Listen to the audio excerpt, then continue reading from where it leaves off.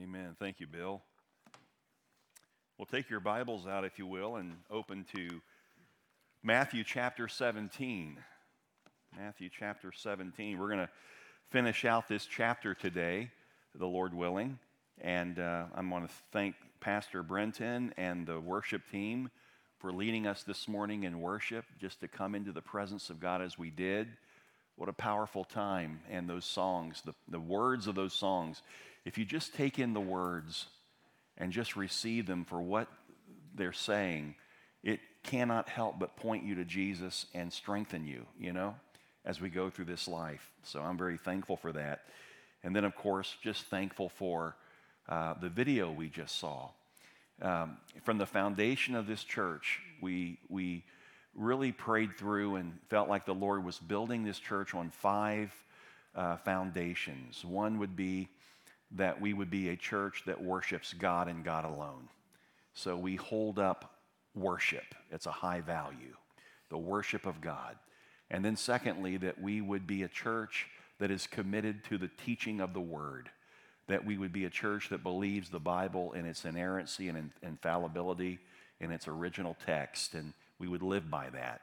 It's authoritative in our lives. And then thirdly, that we would be given to discipleship, and that is properly understanding what the Bible teaches and making sure that we're clear in our doctrines that the Bible teaches.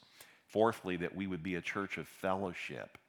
And, people gather here way before service starts. It's very unique. I've pastored in Florida my whole life.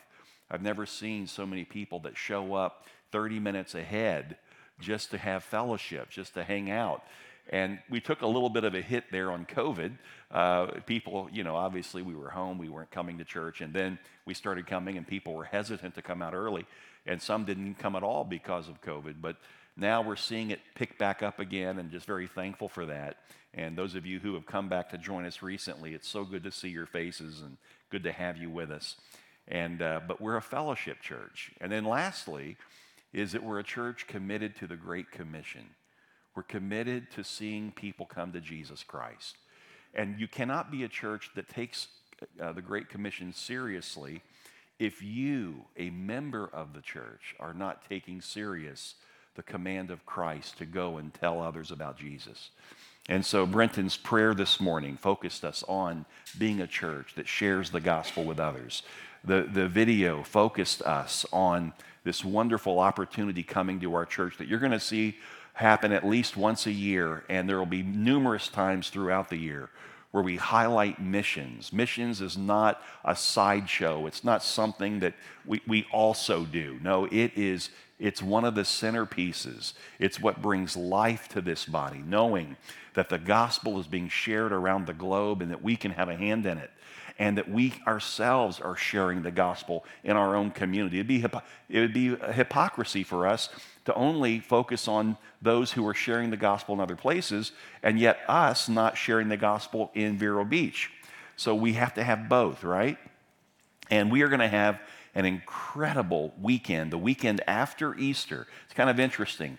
Palm Sunday, and if you have your little, I think they were on the pew chair, a few of these were out, but we have the little cards, the invites that you can give. And one of our own members of our church and the Walker family, they're the ones who really oversee so much of the artistic work, and their daughter is the one that put this together, and we're just so thankful for Emily and Natalie, but Emily's the one that designed this. But on the backside, Good Friday service is going to be a wonderful time. It follows Palm Sunday. Palm Sunday and Good Friday are all about the cross and the reconciliation that we have with God. Then we go into Easter, which is about the resurrection, and then it's only natural that we come after Easter, the very next Sunday, and we talk about the Great Commission. So there's a beautiful flow. We didn't design it that way. That's just how it worked out. That's what it's about. So this missions weekend is huge. And Sunday morning, we're going to hear from the couple that we just learned about. And then Sunday evening, we're going to have a wonderful time. Is the dinner on Sunday night or Monday night? Sunday night, we're having a dinner over at the plaza. And we're going to have a wonderful time hearing from another missionary. In fact, the president of a missions organization is going to be with us. And then on Monday night, we're also going to have another person who's in missions working out of South America. And it's just going to be awesome. It's a whole weekend. You do not want to miss any of it. In fact, it starts the Thursday before. One of our own members, Chris Bills, who has a heart for missions and feels a calling to missions. And he's going to be sharing with us on the Thursday night Bible study. I'll step aside and he'll share. So it's going to be a week of just focus on missions. This is not something that you pick and choose and maybe we... Listen, this is who we are. Once a year, we come together and we intensify our passion, our desire, in order to come out 4 times, 3 times, to experience what God is doing and then be part of it. And what it'll do, the ultimate outcome is not only do you have a better understanding of the missions that we support financially, but it empowers you. The scripture says in Revelation, they overcame by the word of the Lord and by the power of their testimonies. So we're going to hear testimonies. It's going to infuse power in you to go out and be a greater witness. So I've given a big plug here, but it's because it's really who we are. And it's important to share this. So hope you're part of it, okay? Well, let's continue today in Matthew's gospel, and actually we're going to be on the same subject. It's kind of cool how things work out. We didn't order this up. This is just God. So let me share with you first. We continue in chapter 17 where Christ took Peter, James, and John, the inner circle, and he took them to a high mountain. Where had they come from? They were up in Caesarea Philippi in the north above the Sea of Galilee, as far north as you could go, really, in that region.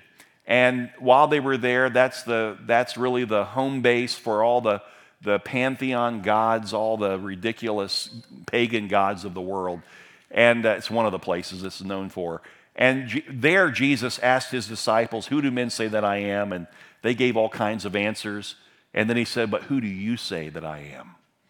And that's the question before each and every one of us. Who do you say Jesus Christ is? And Peter was illuminated by the Holy Spirit, and he said, "Thou art the Christ, the Son of the living God." And by the way, if you don't believe he's the Christ, the Son of the living God, one of 2 things could be at play. Either God's not revealed it to you because he knows your heart. Your heart's not bent towards God. He knows that you won't do anything with it if you're told. And how many times have you heard the gospel already in your life, and yet Jesus means nothing to you? You give him credit for being a good man, being an honorable man, being a prophet. He's a prophet, a great prophet. He's so much more than that. He's God. And I pray that today that God will open your eyes to see Jesus for who he really is. So they leave that place in Caesarea Philippi, make their way back down towards Capernaum. That's where they're going to end up. Next chapter we'll see that. And even this chapter, but they're coming back, and they just take a little bit of a side route, possibly. They go over to a mountain. It's not a real high mountain, 33,200 feet up.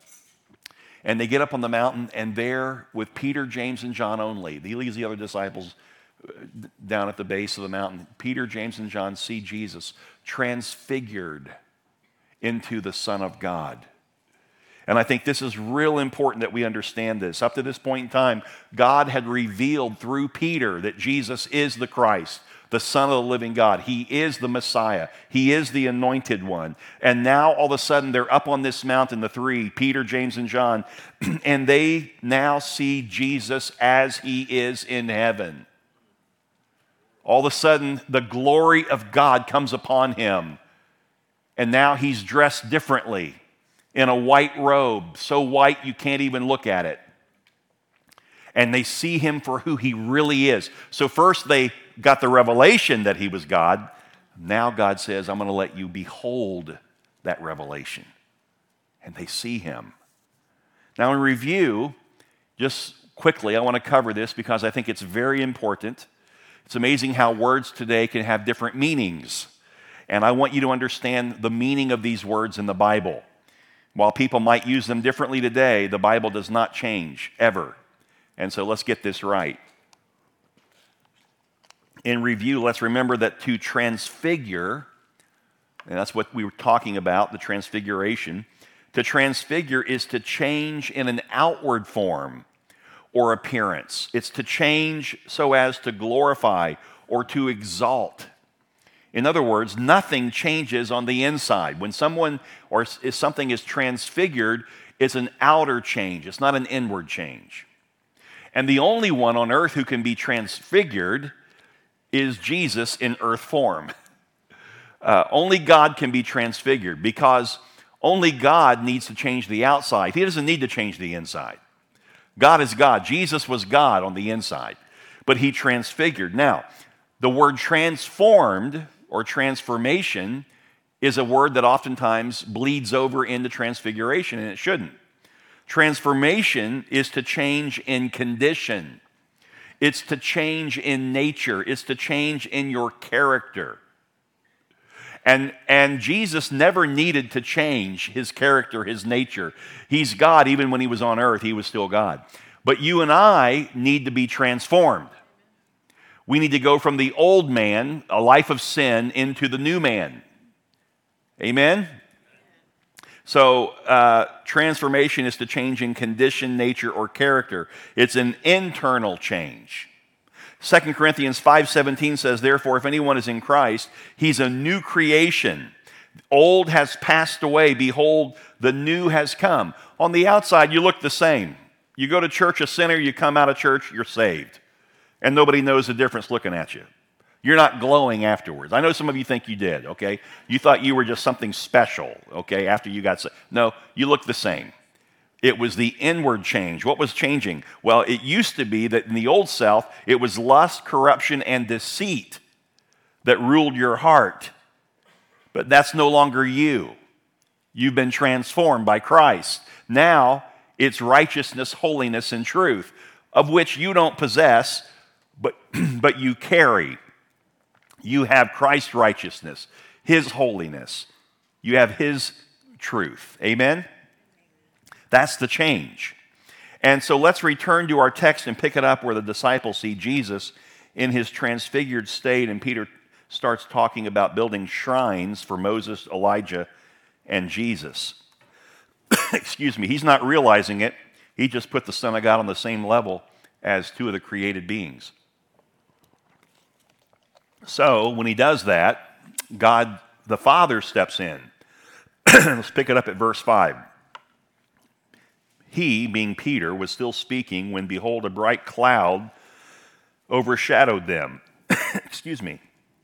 And a voice from the cloud said, this is my beloved Son, with whom I am well pleased. Listen to him. And when the disciples heard this, they fell on their faces and were terrified. Interestingly, it's when the disciples hear the voice from heaven in the cloud that they fell on their faces and were terrified. Notice, they didn't become terrified when they saw Jesus glorified. They weren't terrified when they saw Jesus talking to Elijah and Moses, the representation of the law and the prophets. And Jesus said in Matthew 5 and 7, Matthew 8, I'm the fulfillment of that in chapter 5. I'm the fulfillment of the law and the prophets. They weren't terrified when they learned that. No, notice it's when God the Father speaks and says, this is my beloved Son with whom I am well pleased. Listen to him. They were experiencing in that moment what I would call a liminal moment. Liminal meaning speaking of a threshold, a place where the veneer is so thin between God and man. This is a liminal moment. It's a very powerful moment. They just heard God, who is unknowable, except for the fact that he reveals himself to us in the Bible, except for the fact that he reveals himself to us in nature, in the creation. But he's still unknowable. We don't know everything there is to know about God. He's beyond us. He's above us. He is transcendent. God is transcendent. We treat, and yet, when you think about the fact that God is transcendent, He's holy, He's righteous, He's other. He's nothing like us. And I think sometimes as Christians, we lose sight of that. We forget just how other God really is. When the Bible says, in the beginning, I don't know if you understand, but that's not saying that there was a beginning for God. That's our beginning. When God created, God existed before the beginning. That's other. There's nothing in that that's like anything I can understand in my finite mind, and neither can you. And so we treat Him oftentimes, and this is concerning as a shepherd, one of the shepherds amongst other shepherds in this flock, the elders. It's concerning that we treat Him like He's just another relationship in our life. Hey, Papa, how are you today? You don't see the disciples. These are the ones who were closest to Jesus, the inner circle. Yet when they come into this range, this liminal moment with God the Father, and He speaks out, they fall down on the ground terrified. Terrified.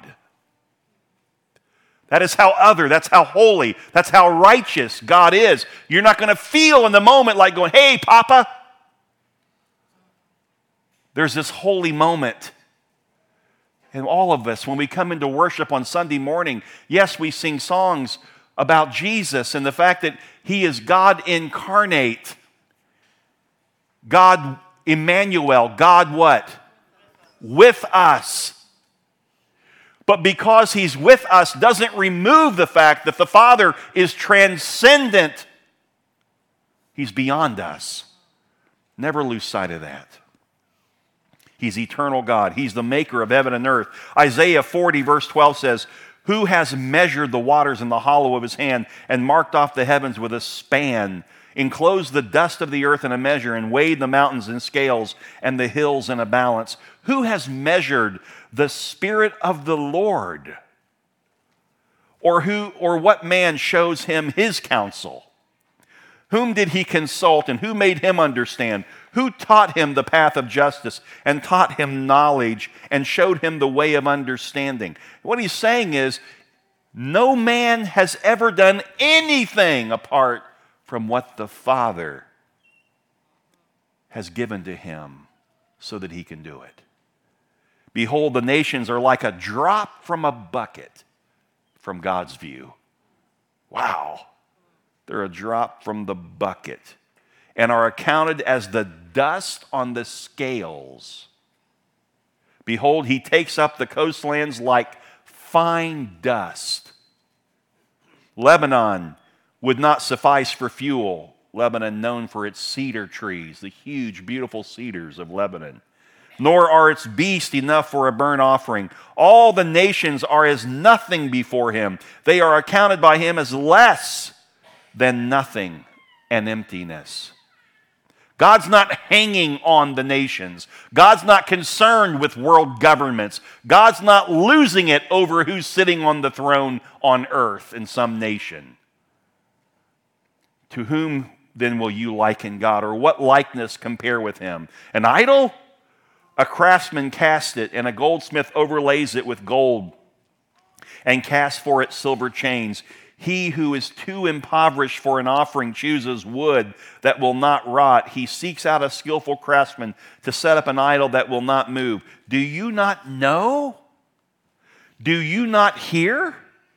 Has it not been told you from the beginning? Have you not understood from the foundations of the earth? It is He who sits above the circle of the earth. By the way, this is Isaiah. This is 700 years before Jesus came. This is Old Testament before Christ. And He just said there's a circle of the earth. A little bit ahead of the guys that we know of who came up with that. See, let me tell you something. Science is always playing catch up with God. and its inhabitants are like grasshoppers, who stretches out the heavens like a curtain and spreads them like a tent to dwell in, who brings princes to nothing and makes the rulers of the earth as emptiness. Our God is an awesome God. When you put God in that position, when you see him for who he is, it changes how you use the word awesome. It should. I'm probably the world's worst. I see something I like, oh, that's awesome. No, it's not really awesome.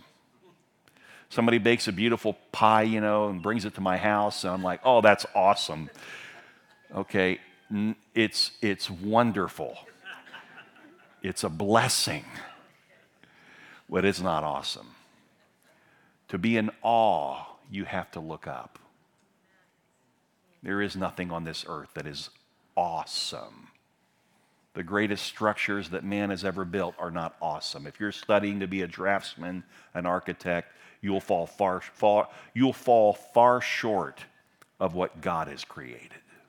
You'll never match it. There's only one true living God. Amen? So that's why they fall in terror. God is above us, he's sovereign, and he's other. He is transcendent. Now, that doesn't mean that he's unreachable or unknowable. He chose to reach out to us. This God that is other chose to come near us. Look at verse 7. You see it right here. You go from the transcendent God that's above us, beyond us, that we can't possibly fully fathom or understand. And in the very next verse, but Jesus came and touched them. They just saw him glorified. They know he's God. God, transcendent, just came and physically touched them. Rise. Look what he says. Have no fear. The fear that they had, the fright that they experienced was at the holiness of God. It wasn't a bad fear. It wasn't an unhealthy fear. It wasn't a go to a movie theater and sit there and then in the most, just these. I can't do it. I do not like scary movies. I just don't. I can't watch them. I mean, terror, forget it. My wife, cue it up, baby. She's ready to go. Me, I go in the other room. I don't want any part of it. Okay, it'd be like you in a movie theater, and all of a sudden at that point where the music builds, and they always pan in close, and you can't see what's behind them. And you know it's there. And I'm like freaking out. Get me out of here. That's not the kind of fear these guys had. Theirs was a holy fear, a reverent fear. Whoa, we're in the presence of something that is other. We're falling apart in his presence. Our sins are revealed in his presence. And so they're in terror, they're in fear, they're prostrate, they're laying out on the ground. Jesus, God, the same God who is transcendent, has come near. God, Emmanuel, God with us. Rise and have no fear. And when they lifted up their eyes, they saw no one but Jesus only. How do you make it through this life, this world that we're in right now? How do you make it through the trials that you face, the suffering that you endure, the sickness that you go through, the pain, the whatever it is? You keep your eyes on Jesus only. God who has come near to you. So we go from this transcendent God to this imminent God. I don't mean imminent in the sense that his return is imminent by time. I mean imminent in terms of closeness, intimacy. God who's transcendent has become intimate with us. There's a wonderful verse, and Bill read it for us, the last verse that he read. It's in Acts chapter 9, verse 31, where Luke records regarding the church. And guess what? We are the church. Not the building, not the name, you and I who are saved. We're the church, okay? Listen what it says about the church. He records in Acts 9:31, the church throughout all Judea and Galilee and Samaria had peace and was being built up. Now here it is. And walking in the fear of the Lord. The early church never lost sight of the greatness and transcendence of God. Walking in the fear of the Lord and in the comfort of the Holy Spirit. They had both the transcendent God and the immanent God. The God who is above us, beyond us, greater than all of us, and will hold the whole thing together until He calls us home. And the God who came to earth in order to come near to us, to identify with our sufferings, with our own pain, with our human situation, and went to the cross and died for us. That is your God. Transcendent in the aspect of God's nature and power, that is wholly independent of the material universe, beyond all physical knowledge and understanding. And Scripture often speaks of that. Transcendence in God's lordship over His world, with particular reference to you and I, His royal subjects, and He is the King. I love that. But also, He's not just transcendent, He's immanent, where He is fully present in the physical world. He's accessible to us day or night, 24/7. To say that God is immanent is to say that He is present in our time, in our space.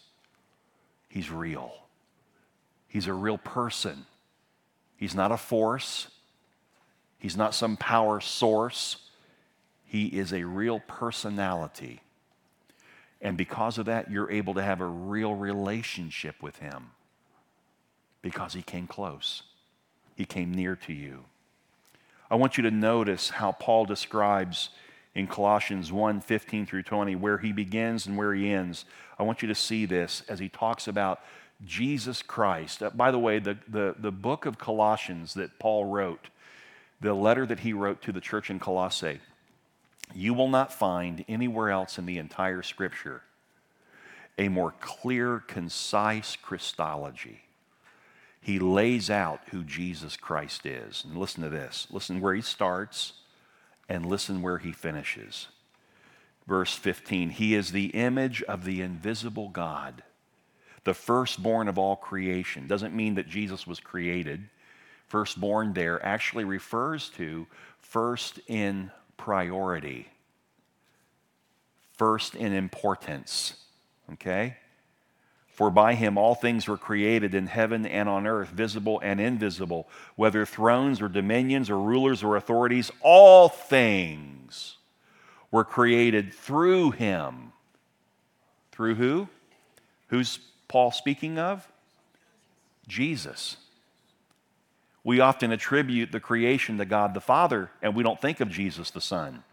Jesus the Son is God the Father in the sense that they're both God, right? So Jesus was part of creation. It was created through Him and for Him. The world was never created for man. The world was never created for us to think only of ourselves. It was to bring glory back to God. And He is before all things, and in Him all things hold together. And He is the head of the body, the church. He is the beginning, the firstborn from the dead, that in everything He might be, there it is, preeminent. That's what firstborn means. He's preeminent. And look at this. Look how He changes now. He starts out with God being transcendent above us, and now look at this. For in Him all the fullness of God was pleased to dwell, and through Him to reconcile to Himself all things, whether on earth or in heaven, making peace by the blood of His cross. God, who is other, who is transcendent, came to earth in the form of man, God with us, and He went to the cross, and He died for us. And Christ had just shared that fact with the disciples. In fact, several times already, He has shared that He would be taken by men, He would be crucified, he would die, he would be raised from the dead. He said all of that to them, and he's about to say it again to them. And each time he says it, it just causes them to struggle, to shudder, to think that Jesus would somehow be taken by men. Well, now coming, they go to this mountain experience, and now we see the purpose for the Mount of Transfiguration. It was to steady them, to shore them up.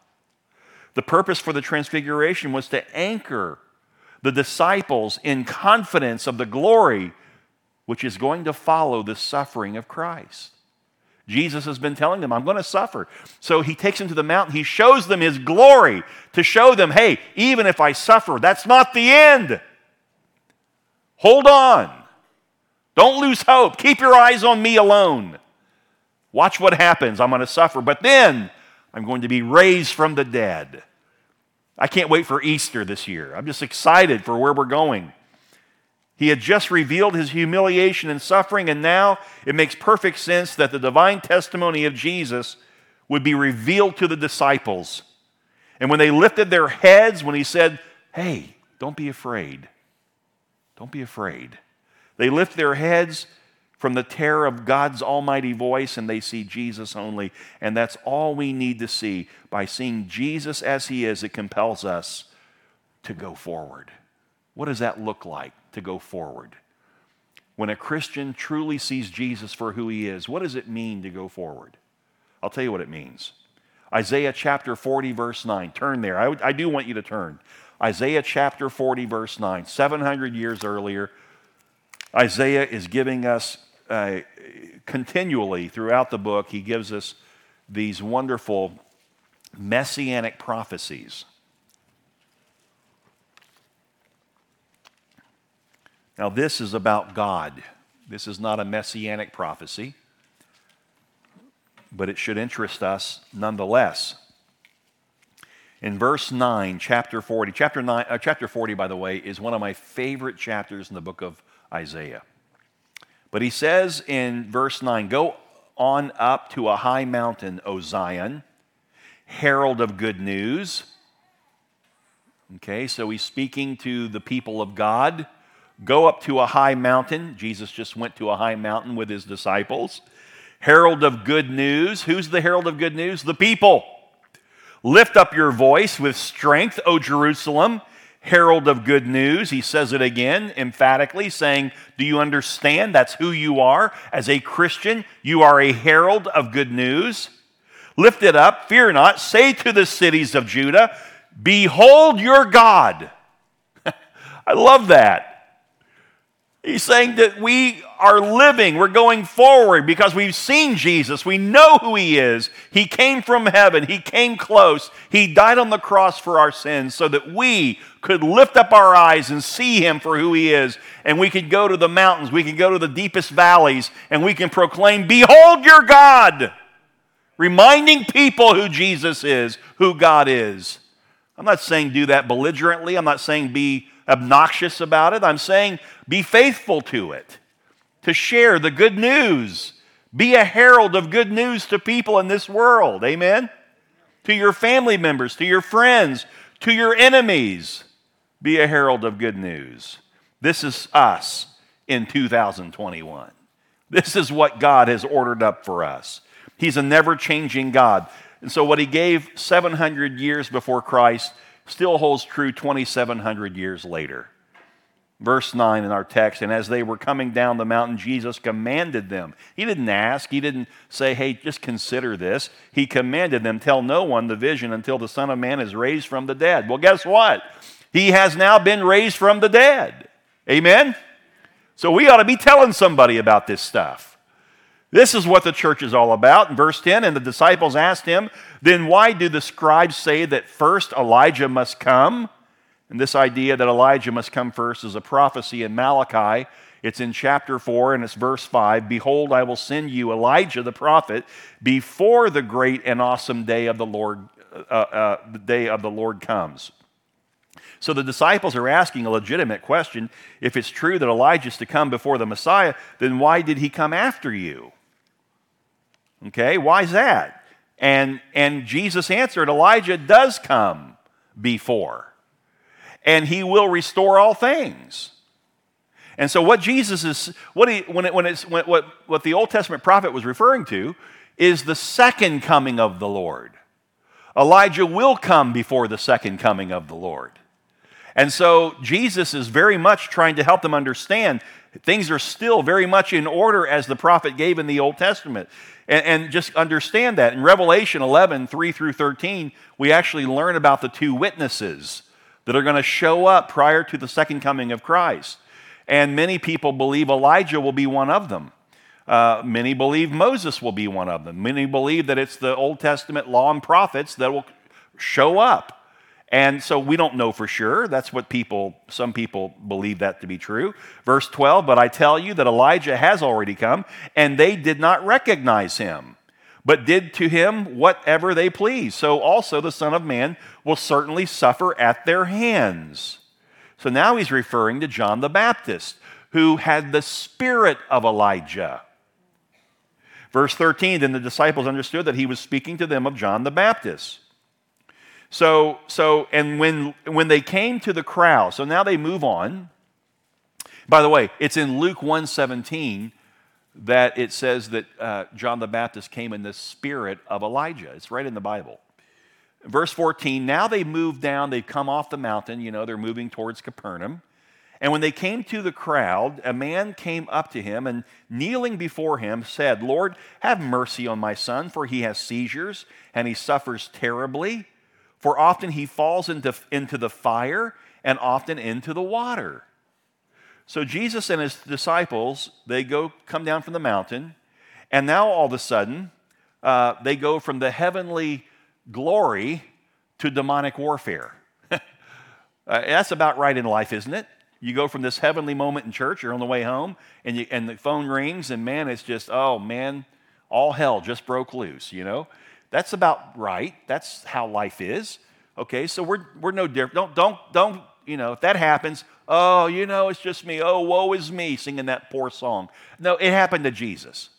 He's God, and it happened to him. So you're in good company when bad things come your way. Okay, so anyway, they see this guy suffering, and he says, Lord, verse 15, have mercy on my son.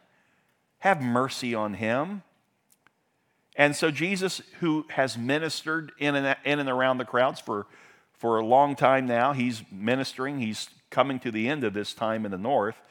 But he recognizes this boy who has seizures, and he recognizes that the origin of the seizures is demonic. It's demonic. That doesn't mean, listen, church, listen. That doesn't mean that everyone who has seizures is controlled by a demon today, or even in that day. It's not the case, okay? But in fact, Mark's account is the one, it's his account of this story that tells us that the boy was made deaf and dumb by a demon. That's why he was falling into fire. That's why he was falling into water. So it's demonic possession. And verse 16, and I brought him to your disciples, and they could not heal him. Now that's interesting because if you remember back a few chapters ago, Jesus, he prepared his disciples and gave them power to go out and proclaim the message of the gospel. They went out and were sharing Christ. People were being healed and demons were coming out and everything else. Why now can they not do it? And Jesus answered, O faithless and twisted generation. Who's he speaking to? His disciples. His disciples, his followers. O faithless and twisted generation, how long am I to be with you? How long am I to bear with you? Bring him to me. Bring him here to me, this boy. And Jesus rebuked the demon, and it came out of him, and the boy was healed instantly. And then the disciples came to Jesus privately and said, why could we not cast it out? Why couldn't we do it? And he said to them, because of your little faith. You didn't have the faith to believe. For truly I say to you, if you have faith like a grain of mustard seed, you will say to this mountain, move from here to there, and it will move, and nothing will be impossible for you. Well, that's pretty powerful. You know how big? See, a lot of us go, well, some people will say if you're sick and you don't get healed, you pray for healing, you don't get healed, what? You don't have enough faith. Okay? Or they'll say you just, there's sin in your life. There's a reason why. Well, guess what? Not every reason for sickness is an answer with healing. Okay? There are times in the Bible where God does not heal. There are times in the Bible where Jesus did not heal. He left them sick.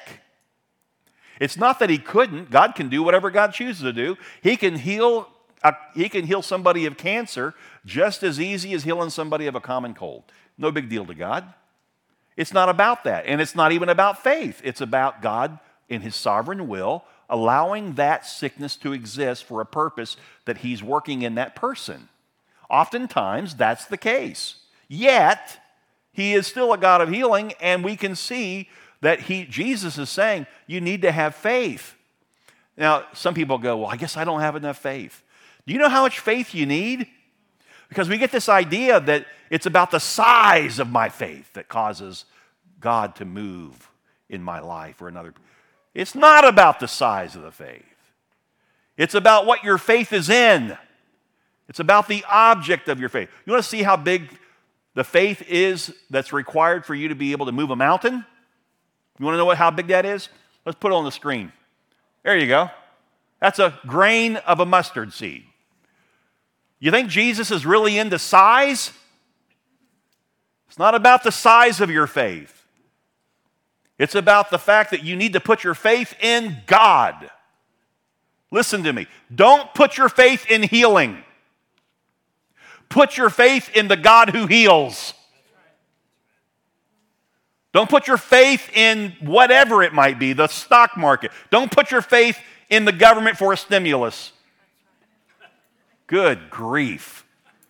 Our children will be suffering forever trying to get us out of the inflation and everything else that's going to come because of these ridiculous decisions. That's called getting off track. Sorry. I couldn't help it, man. I'm just so fed up. Put your faith in Jesus. Because then, no matter what the economy is, no matter what the sickness is, God is in control.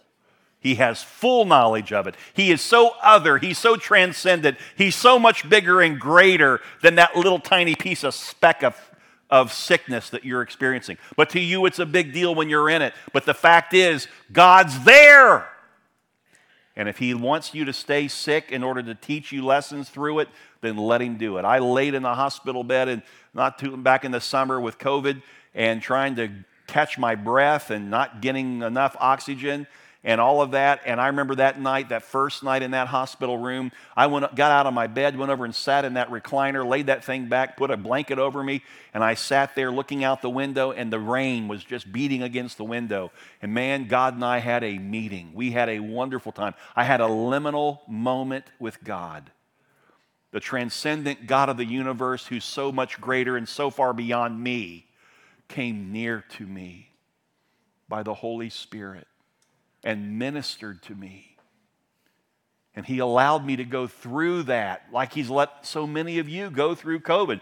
Isn't that interesting? Somebody showed me a video of some guy who was actually binding the evil spirit of COVID. Is it possible that maybe you're binding what God's doing? I didn't say God gave you COVID, but I'm saying God's using it. I don't know about you, but when I was a kid and I did something wrong, I got in trouble for it. There was a price to pay. Sometimes God chastens those that he loves. He brings them through it. See, put your faith in God. Pray for healing. Believe God for healing. It's not about the size of the faith, that's for sure. It's about the object of your faith. God is the object. See, here's what I believe happened that day when that boy was healed. I believe that father brought him to Jesus and believed absolutely Jesus can do whatever he chooses to do. I believe he can heal him. His faith probably wasn't even the size of a mustard seed because he didn't move a mountain. He just, tiny little piece of, but it was enough. Keep your focus on Jesus. Let's close this down. Verse 22, and as they were gathering in Galilee, Jesus said to them, the Son of Man is about to be delivered into the hands of men, and they will kill him, and he will be raised on the third day. That's like the third time Jesus has said that to his disciples. And yet, they still don't really get it. Why? Because they're hanging up on it. They're struggling with it. What do you mean you're going to be taken by men? How could you, God, we just saw you on the mountain, glorified. How's that going to happen? I'll tell you how it's going to happen. When they came into the garden and there they took Jesus, they bound him, the scripture says. They bound him with ropes. Ropes. And they hauled him off. But do you know the whole story there? One of the Gospels records that when they came up there, Judas leading the legion, the 1,000, and they come up there where Jesus is praying with his disciples. And Jesus looked up at him and said, "Whom are you seeking?" And they said, "Jesus of Nazareth." And he said, "I am he." And when he said, "I am," the whole bunch of them fell down. This idea that today, you go to church so you can get knocked down, you see it in a lot of camps. Go to church so you can have this incredible experience and the power of God come over you and you fall out. You don't see that in Scripture. Very seldom is a believer in God knocked down. It's the unbeliever who gets knocked down because they need it. The whole bunch of them got knocked down. Jesus at that moment could have just walked right through them, laying out every one of them, and walked away. He didn't. They got up, they recovered, and they came over and they bound him with rope. You really think ropes could hold the Son of God?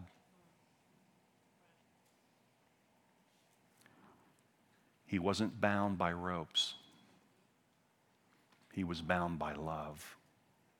Love for you, a lost sinner with no hope of ever seeing heaven. He stayed. He was bound out of his love for us. And he went to the cross exactly as he told his disciples here.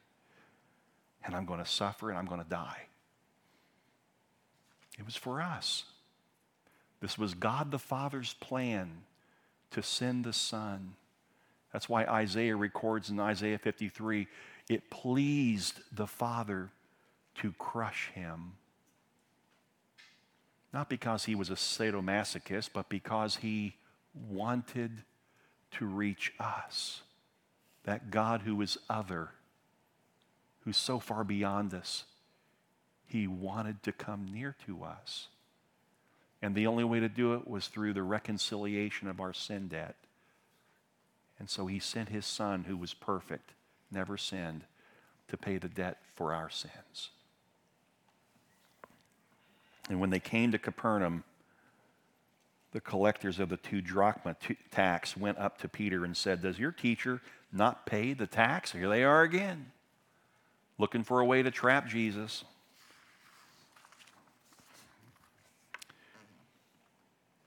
He came in the house and Jesus spoke to him first, saying, "What do you think, Simon? From who do kings of the earth take toll or tax? Do they take it from their sons or from others?" Now, understand the temple tax that the Pharisees are referring to, that the Jews paid, was a normal tax applied to every Jewish man. Peter gave the quick and natural answer to the question. Sure, he pays tax. Peter just covering, Jesus questioned Peter, "Do you really think that a son has to pay taxes?" Verse 25b, and when he came into the house, Jesus spoke to him first, saying, "What do you think, Simon? From whom do kings of the earth take toll or tax? From their sons or others?" And when he said from others, Jesus said to him, "Then the sons are free. I'm not by law required to take the tax or pay the tax. But, however, not to give offense to them, go to the sea and cast a hook and take the first fish that comes up. By the way, prior to this, they were always casting nets. Now they're going to use a fish line and hook. And the very first fish that comes up, open its mouth, and you're going to find a shekel inside. Take that and give it to them for me and for yourself. Peter, go ahead, go fishing. You're a fisherman. But the first fish that you catch, go ahead and open its mouth, get the shekel out of its mouth, and go pay the taxes for you and for me.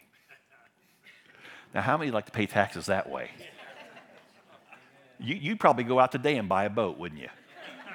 Just so you could take care of taxes in the future with fishing. If Peter only knew that Jesus was going to pay a much greater price for Peter's sin debt than for the temple tax debt. Jesus was not obligated to pay the tax, the temple tax, but he miraculously took care of it.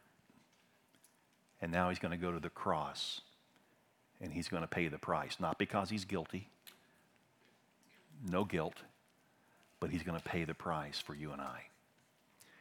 We're coming up close to Palm Sunday, another couple weeks, and what a special time that's going to be as we study the cross. And then that Friday night, Good Friday, right here out on the grounds, we're going to have a wonderful service right before dusk, and we're going to remember the Lord and take communion together. But we're going to remember what he suffered for us. And then, of course, on Sunday, 2 days later, we're going to be celebrating the resurrected Jesus Christ. And then the next weekend, the whole weekend, we're going to focus on why he went to the cross, died, reconciled us back to God, what that power of the resurrection is really for in our lives today. It's so that we would be able to fulfill the Great Commission and go into the world. Amen? Father, thank you so much for your love and thank you for your word. God, if there's anything I've said today that is not of you, may that pass from the minds of people. May it only be your word that they remember. We are not here to lift up a man. We're not here to lift up a people. We're not here to lift up a church. We're here to lift up Jesus and Jesus only. And we give you glory and praise for sending your Son to us and the wonderful, mighty, awesome work that he did on the cross for us. And now we find hope and we find purpose for our future to share the good news with others. Send us out today with that mission, and may we fully embrace it. In Jesus' name, amen.